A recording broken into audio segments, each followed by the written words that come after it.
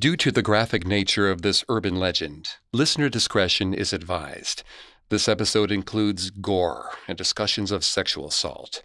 We advise extreme caution for children under 13. College campuses feel different at night. The darkness swallows sounds and people. It can be so easy to feel like the only person in the world. And on a late night, it's tempting to let the little inconsistencies around you get rationalized away. There wasn't a movement in the dark. That was just a shadow. You can finally breathe again when you return to your room, flop into bed with your clothes still on, your roommate sleeping like the dead beside you. You wake, head pounding, and crack open one eye to check the clock. But the clock is covered in red. And the ceiling, too. And on the wall, just above your roommate's bloody corpse, reads, "Aren't you glad you didn't turn on the lights?"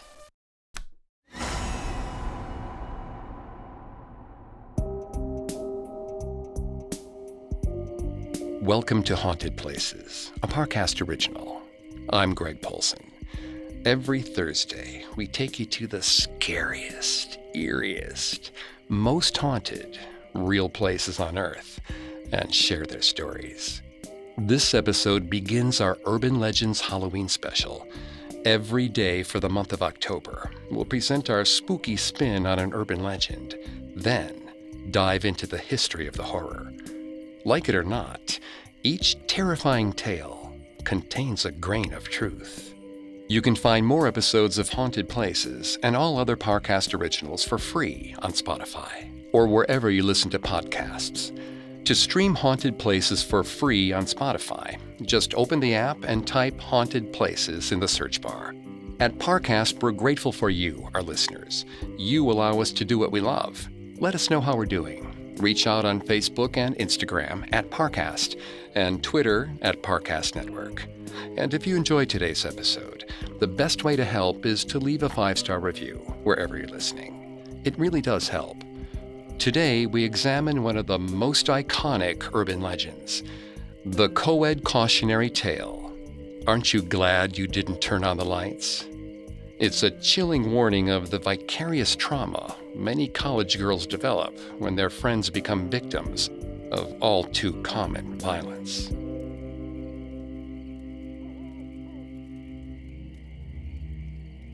"Aren't you glad you didn't turn on the lights?" has had a long development, dating all the way back to the early 1960s, when college campuses began to become more diverse and less secure. The story always centers on two women roommates, away from home and living with a stranger for the first time. It explores not just concerns about the supposed security of college dorms, but questions of what women owe to each other, whether they know each other well or not. Around this time, other gruesome legends developed, featuring similar on-campus murders, a la Sorority Row. Folklorist Simon J. Bronner suggests these legends are a result of the mistrust of the security of institutional life, especially for students away from the haven of home and the setting of many campuses in isolated Arcadias. But Arcadia is an illusion, and in a sleepy college town, it's easy for a killer to go unnoticed. If pressed, Katie would have a hard time explaining why she was in college. She hated class. She was terrible with deadlines and was constantly turning things in late. She felt small and insignificant, sitting in a sea of 100 students, pencil scratching, in a cavernous lecture hell. Frankly, she spent more time in the bathroom during class than she did actually listening, and homework always lost out to sorority mixers or art kid raves. The best justification she had for her continued matriculation was that her parents were paying for her to live away from them. It was what the three of them all wanted. Her parents weren't horrible, but they had an apathy towards her that Katie despised. She liked living with a roommate much better. Katie's roommate Stevie was fairly shy, and she didn't share Katie's love of parties. But Stevie was exceptionally kind. She would remind Katie to eat if she had not, and she wouldn't even let her leave the room without a sweater in the fall. She seemed to like taking care of Katie, perhaps because it was clear that Katie didn't really know how to take care of herself. But tonight, Katie envied her. While Katie had to pack her book bag tight with abnormal psych books, Stevie had the evening off. They'd sat together for a few minutes in the cafeteria. Stevie checked to make sure that Katie wouldn't be missing another deadline. Katie gestured to her backpack and told Stevie of her plan to barricade herself in the library. She was determined to turn something in on time. Stevie told her how proud of her she was. Even when Katie tried her hardest, though, it always seemed like there was something getting in the way of her success. She double and triple checked her book bag, but it was only when she'd completely gotten settled at the library, when she realized she'd somehow forgotten one of the books she needed to do her paper. The paper was due at 7 a.m. It was a little past midnight now. If Katie had any hope of turning it in on time, she'd have to book it back across campus to her room and pick it up. It wouldn't be fair to try to complete it in her room when Stevie was sleeping, and the dorm common rooms were too loud for her to focus. She'd have to get it and come back. During the day, the quad was bursting with life. Various clubs were campaigning for new members, students were eating on the grass, and sometimes you could find someone throwing a frisbee to a dog. But at midnight, the whole space was silent, desolate. It was as though she'd been dropped onto a replica of her campus, but they'd forgotten to include other people. She was alone in a vast nothingness. The thought made her shiver. The moon hung low in the sky, and the campus was poorly lit. Katie had been terrified of the dark as a child, and she felt some of those old fears coming back to life as she crossed the grass. A few weeks ago, there'd been a story in the campus newspaper. Another girl had been walking on campus late at night. She'd heard a rustling in the bushes, but hadn't paid much attention. A few minutes later, the rustling got louder. The girl had decided to take a look in the bushes, just in case an animal was wounded or hurt.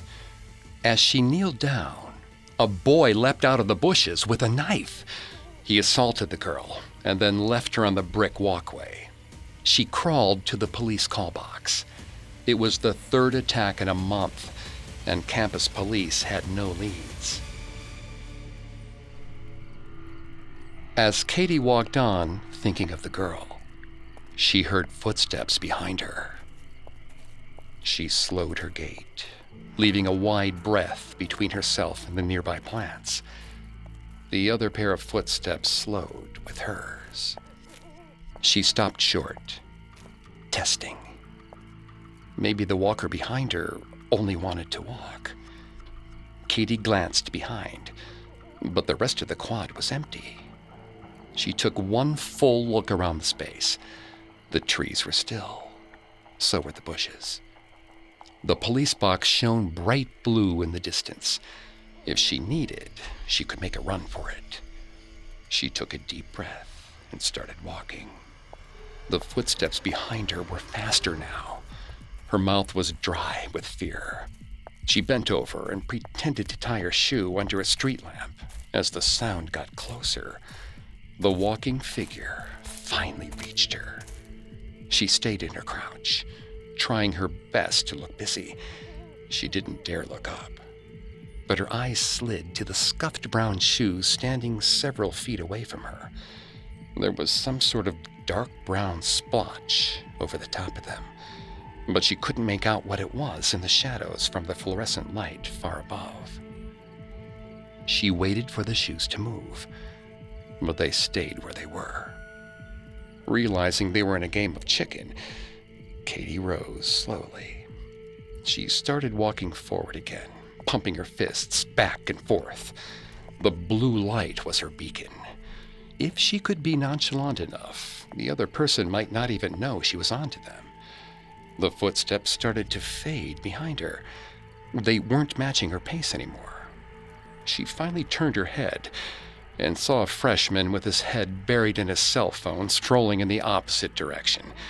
The splotch on his shoe must have been paint. He certainly looked like an art major. Katie turned and caught a flash of pink flesh behind the leaves. In the darkness, it looked more like a pop of color in a Pollock painting than a person trying to blend in with the dark shrubbery around them. She wasn't alone in the dark. Katie turned back around and started sprinting towards that tall white column and its friendly blue light. She could hear their breath behind her, feel their eyes boring into her back. Something grazed the back of her t-shirt. The call box was moving farther from her grasp. No matter how fast she ran, it kept receding, like the night was eating away its edges. Katie glanced behind herself, trying to get a better look at the man. Just as his facial features started to come into focus, she found herself falling to the ground. She put her hands out to break her fall, scratching her palms in the process. Her knees burned and her wrists throbbed. The man slowed behind her. Katie held her breath. She couldn't see him, but she could feel his eyes on her, considering, studying. She could feel blood oozing from her torn-up knees and palms, but still she froze, waiting, trying to decide if she could get a scream out before he touched her. She brought herself up to all fours, her stinging knees protesting every movement. But he was on her before she could do anything. He ripped the jean pocket off her pants. She remained frozen, confused and terrified. But then he walked away. She got up her nerve and raised her head, but he seemed to have disappeared in the dark. She tried to convince herself that it was just another misunderstanding, but then her hand wandered to the back of her jeans. Her pocket was missing. It hadn't been an accident. It hadn't been a misunderstanding. Someone had wanted to scare her, to hurt her, and they were still out there. It was then that she realized that her dorm room keys were gone.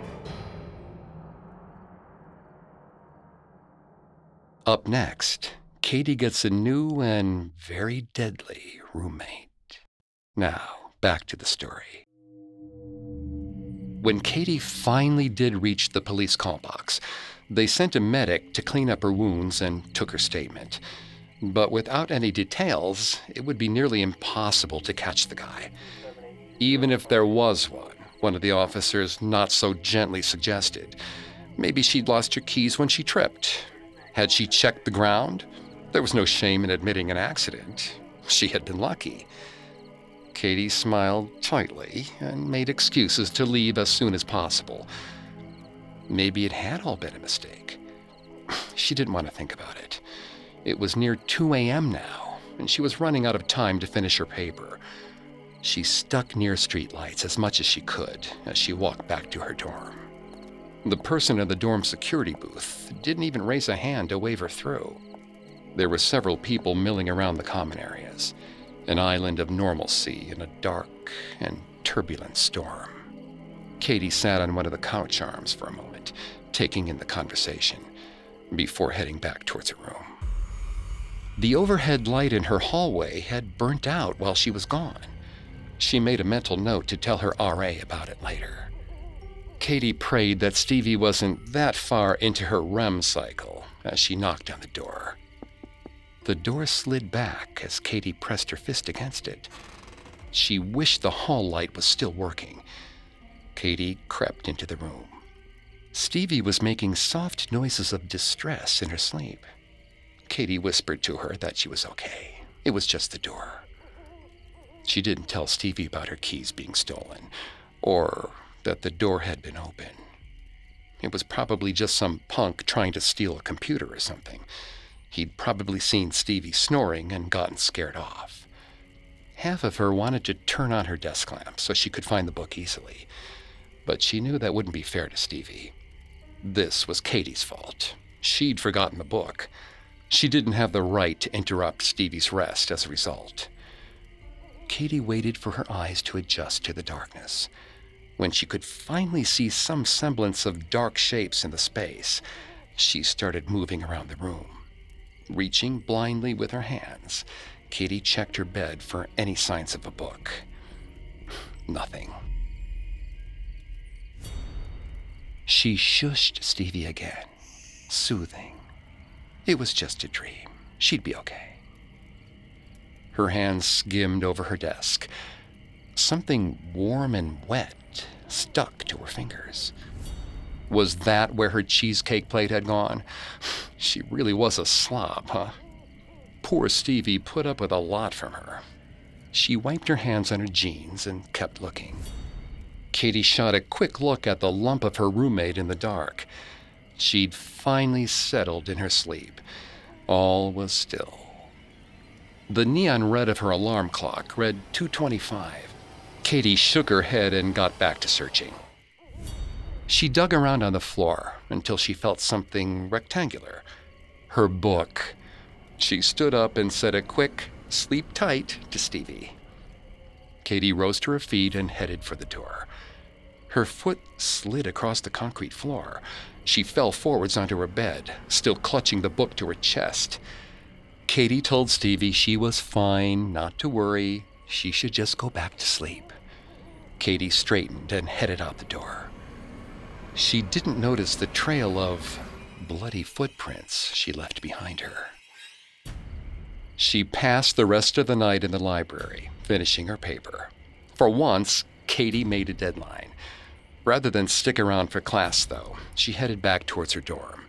Her eyes stung in the bright light, and her whole face felt heavy. She was ready to sleep for an eternity.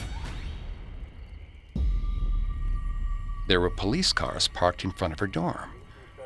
Maybe she'd misjudged them last night and they were here to help figure out who had attacked her.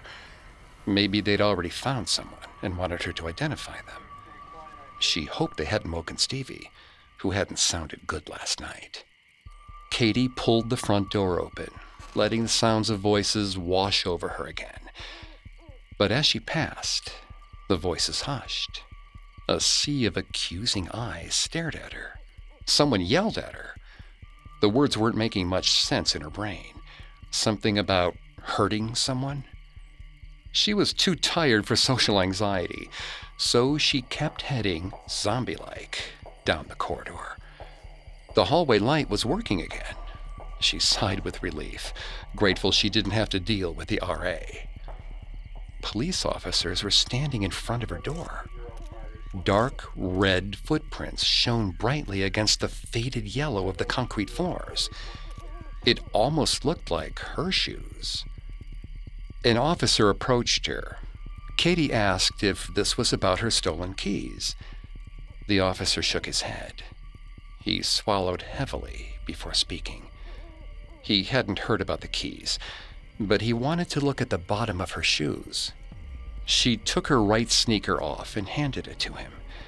He examined it for a second, bending down to compare it with the ones on the floor. When he was satisfied, he asked if he could escort her into her room. There was a question they'd been trying to solve, and they needed her help. She agreed, and he opened the door. The first thing she noticed was the crimson stain on the floor. Lack of sleep had made her mind slow. Tears filled her eyes before she could comprehend what was happening. Then she noticed the bed. Stevie's bed. It was covered in red. It was marked off with forensic tape in a neat, clean grid, just as orderly as Stevie liked it. Stevie lay below the sheet, bathed in her own blood. A strangled scream left Katie's throat. Her roommate was gone. But she'd heard Stevie last night. Oh God, she'd heard her. Katie covered her mouth with her hand, afraid that she'd be sick. She wanted to leave the room, but the police officer asked her to look up, explaining that he knew how difficult this situation would be. They would need to ask her a few questions about the night before. She stammered out an explanation. The fall on the sidewalk, the keys, Stevie's sickness. It didn't even occur to her that they might suspect her. The officer politely asked her to look up again.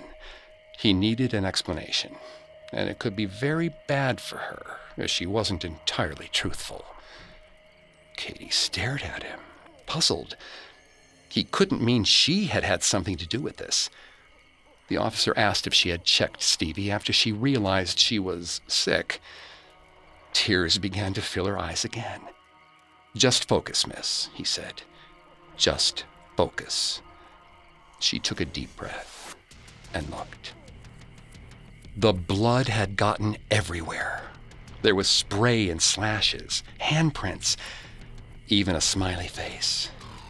And written above it all in stark crimson, "Aren't you glad you didn't turn on the lights?"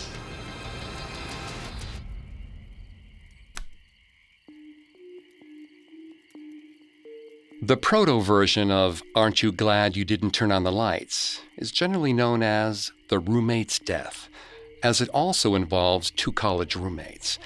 But in this case, one girl actively chooses to save herself, virtually abandoning her friend. The first girl hears disturbing gurgling and scraping sounds in the dorm hallway and decides to close and lock her door, leaving her roommate stranded outside. In the morning, the hiding roommate discovers that the sounds she heard were her roommate struggling to crawl to safety after being wounded by the killer. "Aren't you glad you didn't turn on the lights?" borrows the question of what two almost strangers owe to one another and combines it with another potent urban legend: humans can lick too. The victim of Humans Can Lick Too doesn't realize that it's a concealed killer who was licking her fingers in the middle of the night, rather than her beloved canine. The added horror comes from realizing the murderer was right beside you the whole time. Folklorist Jan Harold Brunvand notes that this amalgamated version of the roommate's death and Humans Can Lick Too became prevalent in the 1980s, once women were much more common on college campuses and were actively integrating into spaces that had been previously dominated by men. Folklorist Beverly Crane contends that the male rescuer's presence reinforces the idea that though women college students might crave independence, that supposed freedom is an illusion. A man is still needed to protect them because they didn't protect themselves. It might ultimately be seen as a kindness that the unseen killer in "Aren't You Glad You Didn't Turn on the Lights" leaves the story's final girl alive.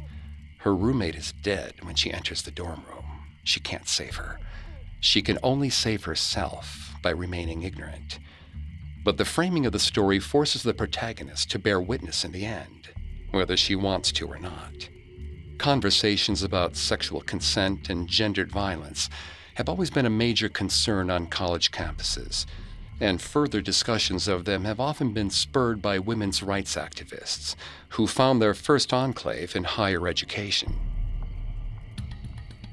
The debate between women surrounding consent and personal responsibility continues, and a major argument in the feminist movement surrounds the notion of privilege. Just because oppression isn't happening to you doesn't mean it's not happening to someone else. Victim blaming and slut-shaming are forms of oppression in themselves, and women choose to distance themselves from other women, using these tactics all the time. As we get closer to the present, the ending of "Aren't You Glad You Didn't Turn on the Lights" gets shorter.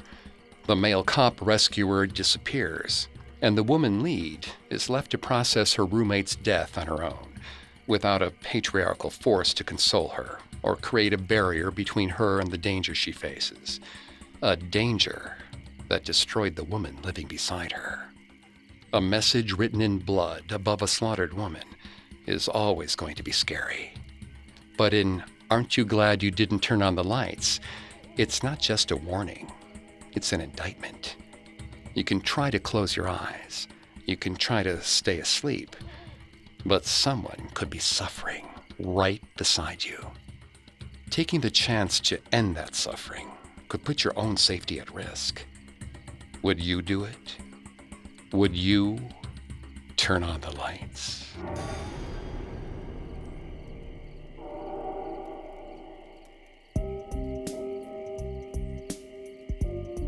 Thanks again for tuning into Haunted Places.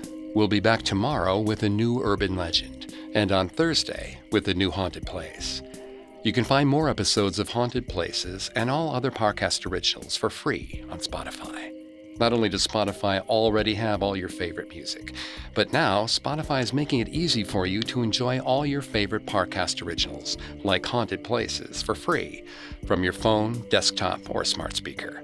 To stream Haunted Places on Spotify, just open the app and type Haunted Places in the search bar. And don't forget to follow us on Facebook and Instagram at Parcast, and Twitter at Parcast Network. Until tomorrow, don't believe some of the things you hear. Believe all of them. Haunted Places was created by Max Cutler, is a production of Cutler Media, and is part of the Parcast Network. It is produced by Max and Ron Cutler, with sound design by Carrie Murphy, production assistance by Ron Shapiro and Paul Mahler. Additional production assistance by Maggie Admire and Freddie Beckley. This episode of Haunted Places was written by Lil D. Ritter and Jennifer Richey. I'm Greg Polson.